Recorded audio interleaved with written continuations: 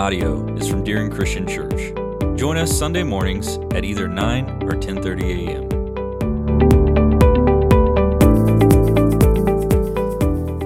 You know, there are some pretty amazing storytellers around. You might be one of those storytellers. You might know one of those storytellers. I've talked about him a number of times, and I have to bring him up again because I don't know too many storytellers that can compare with my father-in-law. I just don't. And the thing about the stories that he tells, and they are very entertaining, but they get more entertaining the further they get away from the actual event he's talking about.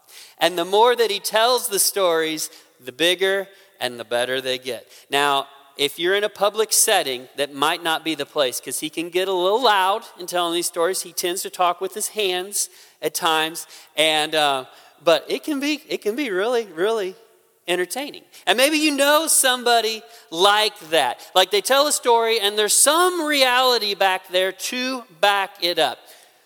There's something about stories, though, in our society that is different from the societies as well as the cultures of the past. What I mean by is this: when we think about stories, where our mind goes to, where my mind goes to is like works of fiction. You know, some of my favorite stories, or myth, or legend, along these lines. Whereas stories of the past were done not just for entertainment, they were done for a purpose, and they were not exaggerated. Matter of fact, they were told with pretty extreme accuracy because it was a way to preserve history. Since our minds don't think in that way, there's a reason why I often, when I talk about biblical events, I don't use the word story. I don't talk about the story of Jonah and the big fish. You know why? Because it happened.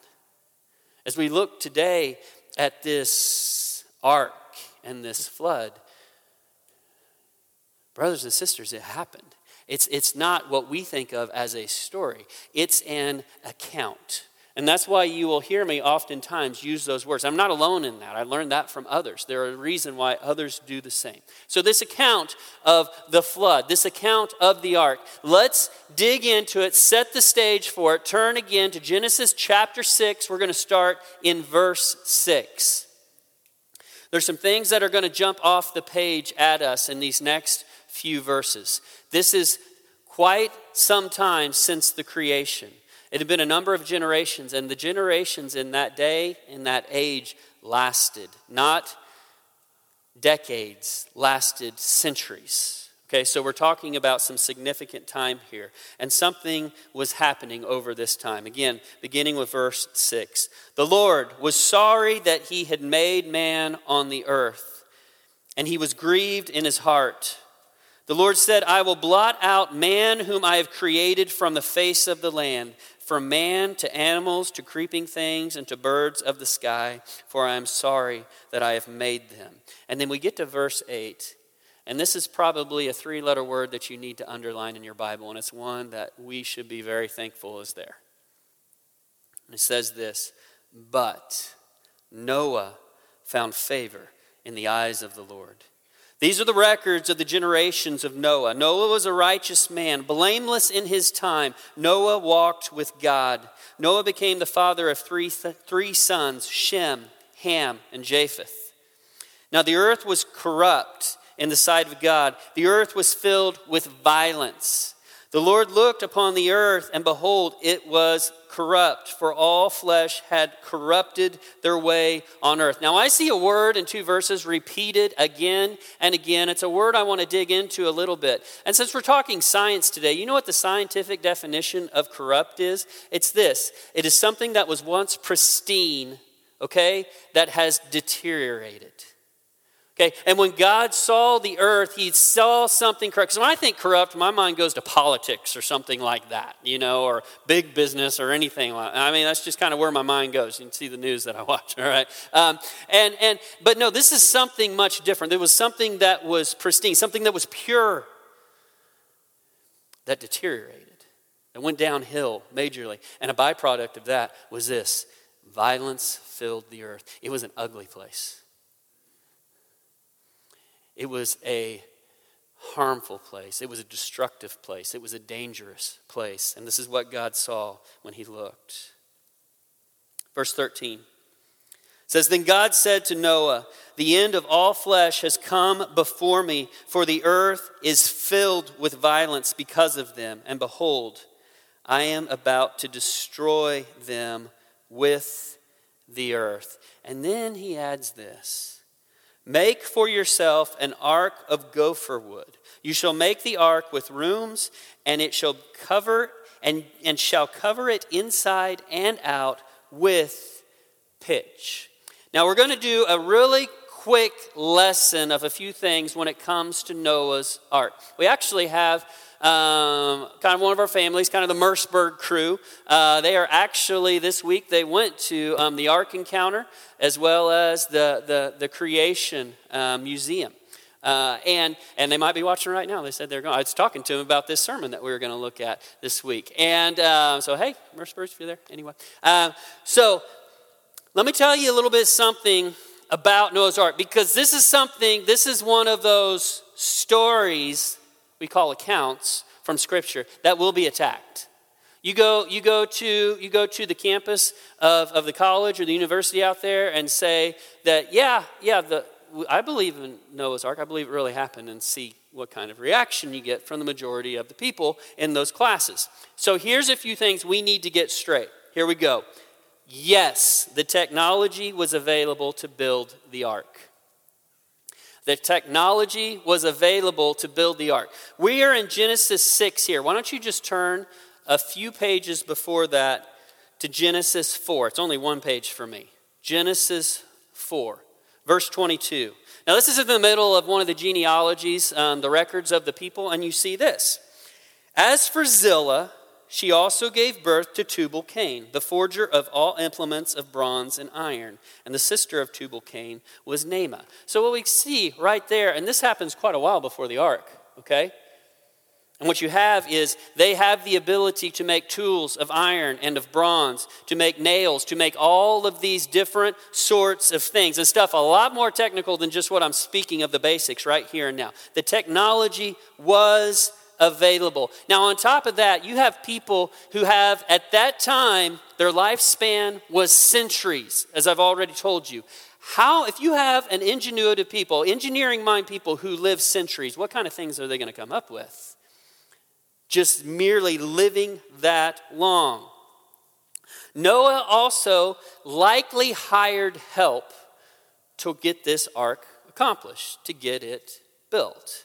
And he did, oh my goodness, Hollywood, you got to be kidding me. It wasn't rock giants, okay? I don't know if you've ever watched Noah. If you haven't, don't watch it. I mean, I really like, what's his face who was in Gladiator? I really like Russell Crowe, but oh my goodness.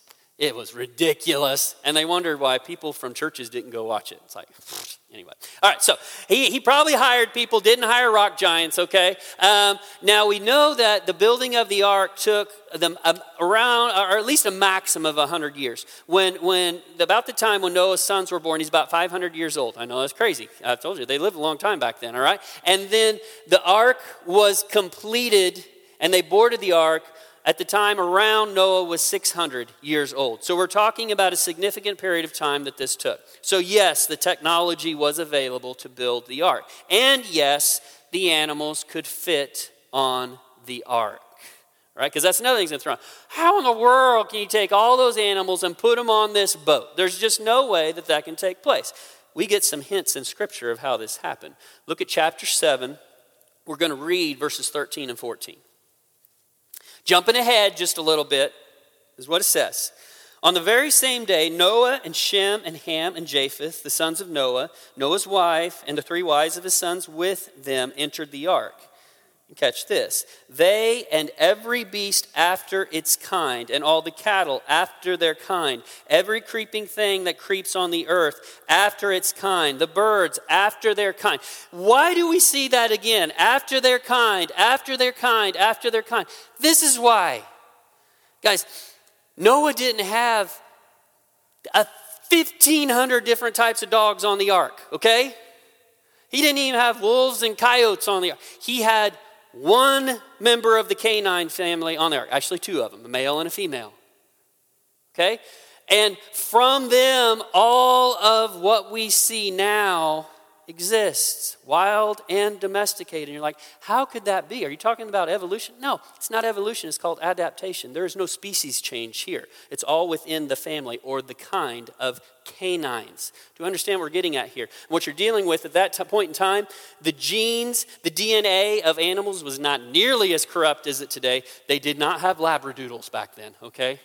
We're raising labradoodles, and I don't even know what they are. They don't even register those things, all right? But people pay a lot of money for them. So anyway, but they didn't need all of that, all right? Now here's another thing. So you got these animals after their kind. Now on top of it, guys, I know our mind, we think big, okay? And when we think animals, we think of rhinoceroses, okay? We think of elephants. That's where our mind goes, the big ones. The vast majority of the animal kingdom is like this size and smaller. We know that, right? The vast majority are small. So, but there are elephants out there. Guys, they didn't take Jumbo and his bride on the ark, okay? They took their kiddos. They took small of the big. When they're smaller, they're younger. Upon the ark, they were only there for about a year, okay? Yes, the animals could fit upon the ark. Don't let anybody tell you different. Yes, another one. The animals could be fed, watered, and cleaned up after. You know what I'm saying? All right? I have not been there yet. Some of you have experienced what the Merceburg crew's getting to experience this past week. The Ark Encounter. The Creation Museum. Do we have a few of you who probably have been there and seen that? It's something that Dawn and I want to go with our family before our girls leave the home. We want to go there and see that. It would be an awesome trip for a group from church to go on to see this. Because the things that take place there, and the way Ken Ham is the one who's kind of behind that. Also the guy that I got a lot of my information from this week, Answers in Genesis. And what you will find there is some just really clever stuff that they do to feed, to water, to remove waste, all right, from these animals. Yes, it was possible. Yes, it did happen. And now this is the one that really catches my attention, all right? Yes, the details of the ark found in Scripture stand up to modern scrutiny. Okay, so let's dig into a little bit. Go back to Genesis chapter 6. Verses 15 and 16. Genesis 6, 15 and 16. We're going to start getting a little science here, okay? This is how you shall make it. This is the Lord speaking about the ark.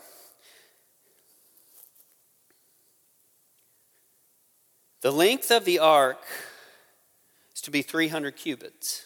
Its breadth, 50 cubits. Its height, 30 cubits. You shall make a window for the ark and finish it to a cubit from the top, and set the door of the ark in the side of it. You shall make it with a lower, second, and third decks. Now I want to read something for you from that information that the Lord gave firsthand to Noah about the building of the ark. And believe it or not, the Lord's kind of smart, okay?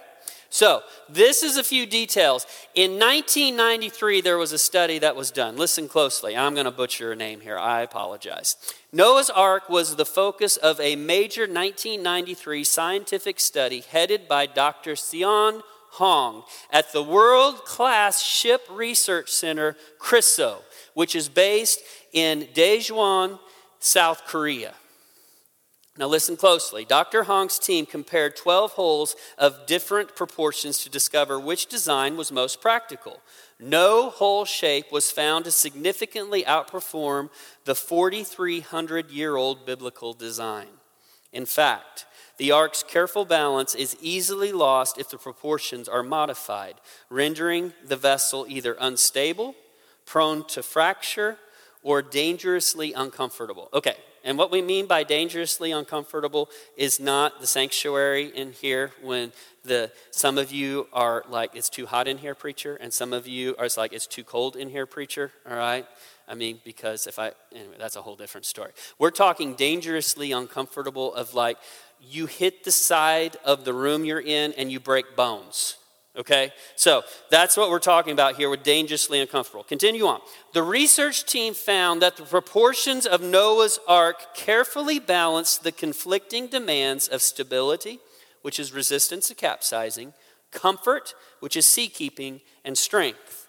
In fact, the Ark has the same proportions as a modern cargo ship. The study also confirmed that the Ark could handle waves as high as 100 feet. Now, I know what you're thinking. Well, this Dr. Hong guy, he's probably a believer in the Bible and all of that, so he's kind of, that's what people will say. He's kind of shifting the information. No, he's not. He's an evolutionist. Okay? He is not a believer in God the Creator. Okay? What we have here is him just endorsing the seaworthiness of the ark by its dimensions found in Scripture. And guess what? He came out and said, yeah, it works. And his credibility was not damaged in any way whatsoever. So the details in the ark in Scripture, they stand up to scrutiny still today. All of this said, we have to understand that it obviously took a tremendous amount of trust in God for Noah to take on this task. That's what we're talking about here, trust. Noah has been made famous by his faith and his trust in God. Did you know Jesus spoke of him? The Apostle Peter wrote about him. The author of Hebrews from our New Testament lists him as one of the faith heroes in Hebrews chapter 11. And Noah's trust in God, his faith in God, led him to work really, really hard, to plan, to withstand ridicule and violent threat. The world was an ugly place at that time. And I doubt people were leaving him alone as he built this monstrosity of a boat. It required faith to do all of this. But we must understand, when God closed the door of that ark, and everything changed, Noah's position of faith was far from finished. Something else we need to understand. Now, this is a little bit of speculation, but I happen to agree with some of the speculators of this. If you look at the dimensions of the ark, if you tie in the information that backs it up, that there was plenty of room for all of the animals to fit on that ark, you find out when you begin listing and numbering those animals that the ark was actually bigger than it needed to be. It was. And I agree with others that Noah the ark builder was probably Noah the preacher as well, saying, there's a day coming when God is going to wipe it all away. Repent. There's room on this boat for you. Like I said, that might be speculation, but I don't doubt the speculation. When you really dig into this account, though, the most jaw-dropping element of this isn't the ark. It's what comes next. And let me tell you something, guys. You talk about a need for faith. And now we're going to get scientific here for a little while, okay?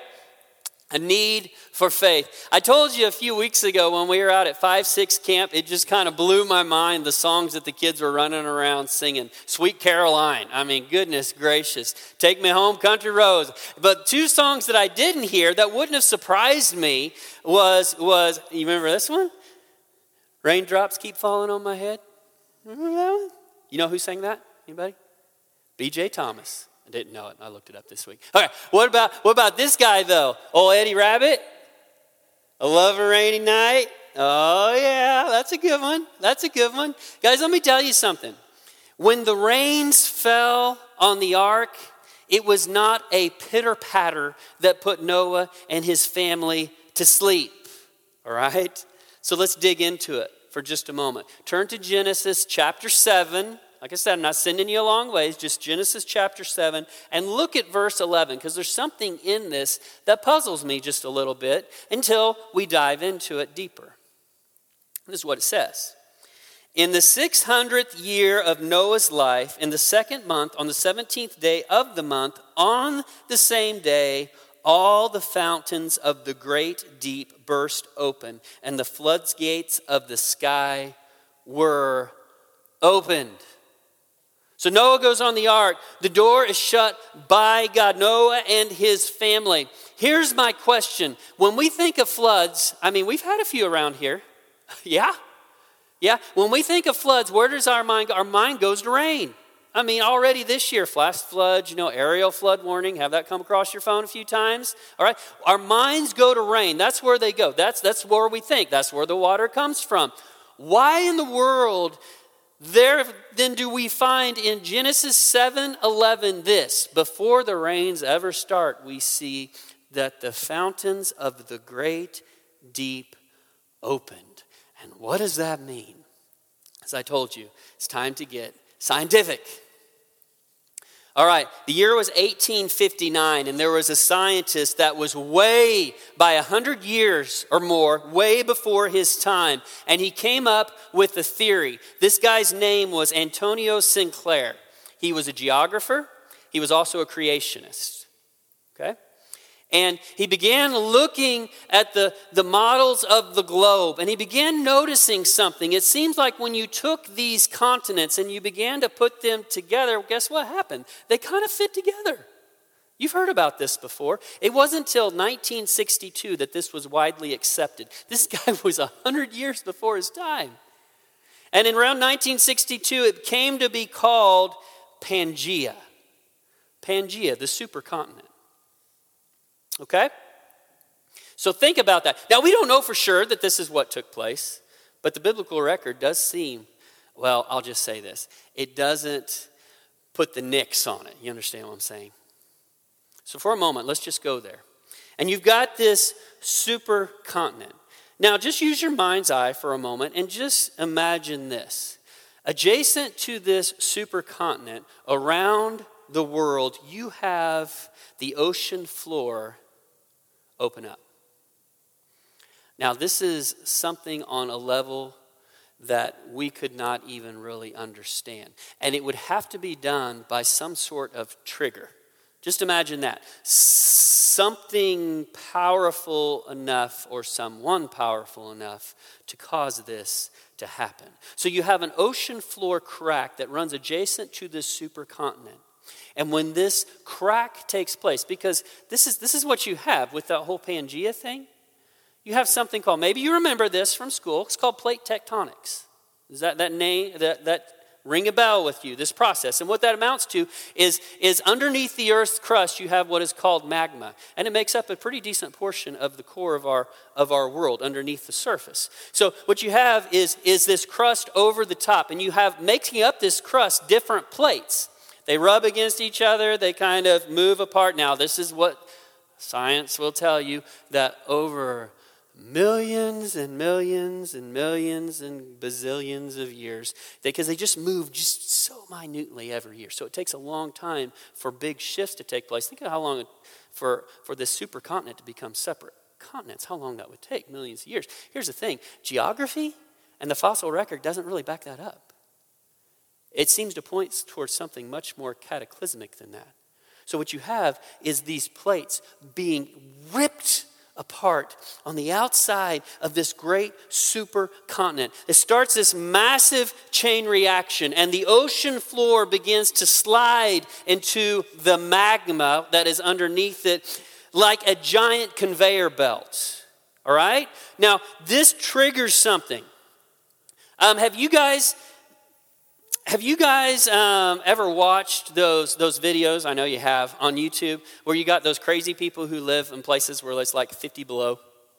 That's nuts, all right? That's like crazy. I mean, I could even handle this year. Will we get to almost like 20 below or something like 45, 50 below? That's nuts, all right? And you have somebody go out there who's living in that environment, and they take a cup of boiling water, and they throw it in the air. What's water boil at? 212, very, very good. It's got some scientists here. 212. So 212 degrees, and you've seen the video, throws it up in the air. What happens? Poof. It just turns into a cloud and just kind of floats up and disappears. There's a whole lot about that, about the denseness of the air, about the water, about all these things taking place. Now imagine this on a much more gigantic level, okay? What you have taking place here with this giant conveyor belt is you have the ocean floor going down into the magma because the ocean floor is cold and it's heavy and it's dense. And as it goes down into the magma, you have the magma coming up into the ocean, releasing tremendous amounts of energy. Okay, what was that water boiling at? 212 degrees? 212 degrees. Minus 45, let's just go with that, what we got there. Basically about 255, 260 degree temperature difference. Think about this temperature difference, and it just poofs into this cloud of cloud, all right, and goes up into the air. Imagine this for a moment. Molten rock, 2,200 degrees Fahrenheit. 2,200 degrees Fahrenheit. Ocean water at the base of the ocean has an average temperature between 39 and 35 degrees. So you got 250 degrees, throw it in the air, and it poofs. What happens when you've got billions of gallons of water and a difference in temperature of over 2,000 degrees? What happens then? I'll tell you what happens. Molten rock meets the cold ocean water, and what you end up with is a 43,500 mile of a linear curtain of supersonic steam literally rifling into the air. The fountains of the deep. Do you understand what this would look like? You seen Old Faithful before? That is a flea on the dinosaur's back of what we're talking about here. Do you understand what we're talking about here? We're talking about worldwide. It's shooting into the air. Supersonic steam. That's fast. You understand here? As the steam rises into the upper reaches of the atmosphere, it's cold up there. It becomes dense, and guess what happens? It turns into a global rain event. Not a regional rain event. A global rain event. Now, you got something else taking place simultaneously. We're not done yet. We got to go back to that ocean floor. What happens when that magma comes up? That magma comes up. It warms the ocean floor. Therefore, the ocean floor expands, and it dramatically raises the level of the ocean because of displaced water. So what we got going on here? Water coming up and water coming down. And the result of all of this is a worldwide flood, better described as a cataclysmic event that literally shook the world. Heard about Mount St. Helens? I mean, there was ash from that seen halfway across the globe. They're still studying the effects of what took place there in Washington State. Guys, Mount St. Helens compared to this is like a canoe compared to the Titanic. And that doesn't even do it justice. Can you imagine to be in the midst of all of this on this boat that all of a sudden feels a little small? And seeing all of this, feeling all of this take place. Can you imagine what Noah and his family felt like as the world shook? Nothing like this has happened since, nor will it ever again. Truth is, I have to admit, when it comes to the faith of Noah, my mind has always gone to the building of the ark and how much trust in God that took. And then my mind just kind of fast forwarded over this incredible event, and I'm ashamed to say it, to Noah just basically months of drifting out on the water, just waiting. And that's where my mind has always gone with the faith of Noah. And I forgot completely about this incredible event that took place. And how much faith it would require to say, how are we going to survive this? Truth is, all that Noah and company accomplished was by faith in God. He is rightly listed among the heroes of faith. And this is the way Noah showed his faith. He had the faith to live differently. You understand that? That's what got this whole thing started. God looked upon the earth and he saw wickedness. He saw corruption. He saw violence. A violence that would make, guys, people burning their children in sacrifice to demons. We're talking about horrible, horrible evil. But there was one man in his family who were different. Noah had the faith to live differently. He had faith in something that he could not see. And I'm not just talking about God, I'm talking about what was coming. He hadn't seen the flood yet. Those 100 years of building the ark. He had a faith to accomplish the mundane. All right, and there was a lot of mundane in this story. Whether it be, you imagine how many years of painting boards with pitch, all right? How many years this would take, day after day after day. He had the faith to accomplish the mundane. Think about shoveling the animal poop. I mean, seriously, come on now. That's mundane, I think.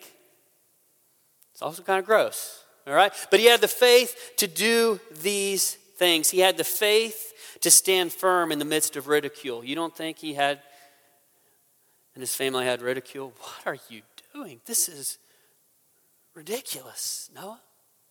He had faith to trust God when the unthinkable and the unimaginable happened and the fountains of the deep ripped open and the world shook. He had faith. And he had faith to lead his family to something brand new. Yes. Noah was a hero, is a hero of faith. Why don't you leave Genesis? We're done with it. Turn from the first book of the Old Testament to the first book of the New Testament, Matthew. Matthew chapter 24. Matthew 24, we're going to look at the latter part of it. This is Jesus speaking. This is the week of, I guess you would say, the days before his death on a cross. And Jesus was preaching to the people in Jerusalem. And he was talking about the future. And part of what he's saying was having to do what was coming not too far in the distant future, the fall of Jerusalem that would come about 40 years later. And then at one point there, in the midst of this talking about the future, he shifted gears to something else that was coming one day. To his return. And he told story after story after story to help people understand, yes, the Son of Man is coming again. And if you look to Matthew chapter 24 and just turn to verse 37. And what do you know? Look who he's talking about. For the coming of the Son of Man will be just like the days of Noah. For as in those days before the flood, they were eating and drinking and marrying and giving in marriage until the day that Noah entered the ark. They did not understand until the flood came and took them all away. So will the coming of the Son of Man be.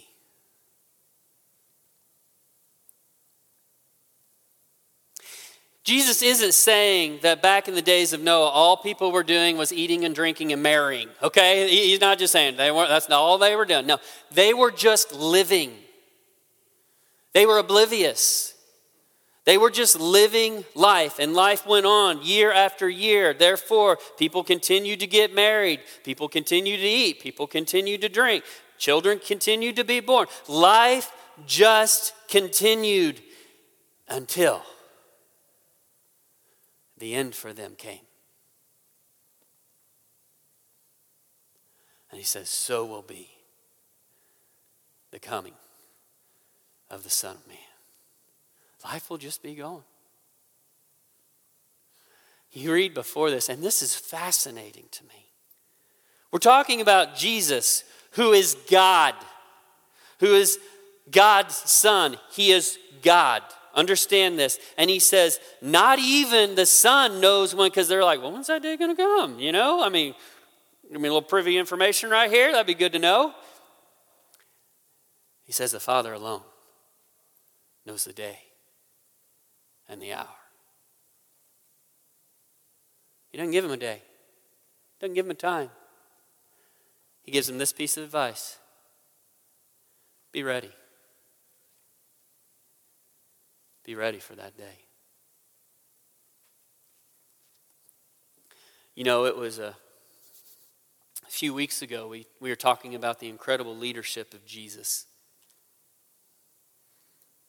We were talking about him that particular Sunday, of him being a shepherd, the good shepherd. And in the midst of that discussion in John chapter 10, you see Jesus label himself something else as well in his discussion of being the shepherd, as well as the sheep. That it's the shepherd that lays down his life. I mean, it's just an incredible allegory here, because he is the shepherd who cares for the sheep, yet he's also the sacrifice, and the sacrifice is the sheep. I mean, it's just like this powerful message. But he says something else in there. He says this. He says, I am the door.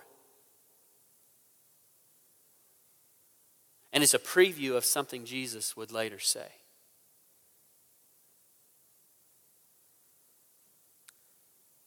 He'd say this to Thomas. I'm so glad Thomas asked that question. You can read it in John 14.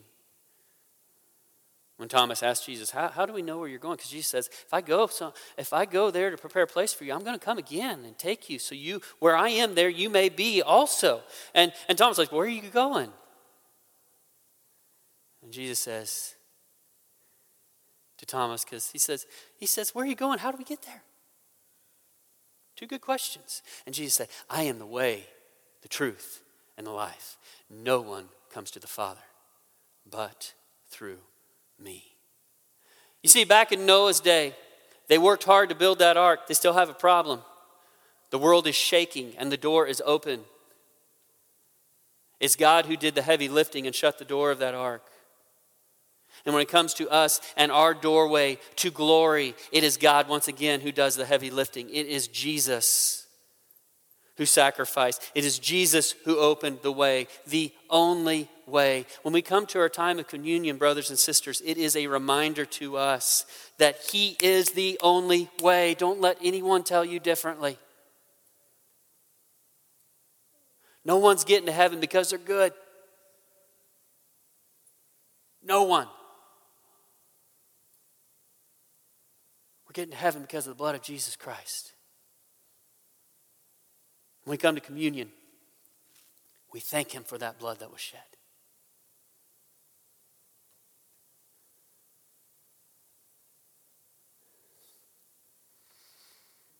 And we honestly review our lives and inspect our lives with a level that should probably be raised in the way we inspect our actions. Because according to the same words of the same man, Jesus Christ, it's this: it's by our actions that the light of God comes into this world. Let your light shine before men so that they may see your good deeds and glorify your Father in heaven.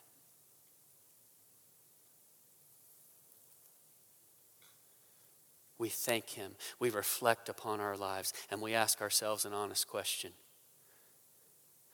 What am I doing about the people who are still outside the boat? Because he's coming back one day. And Jesus said, be ready.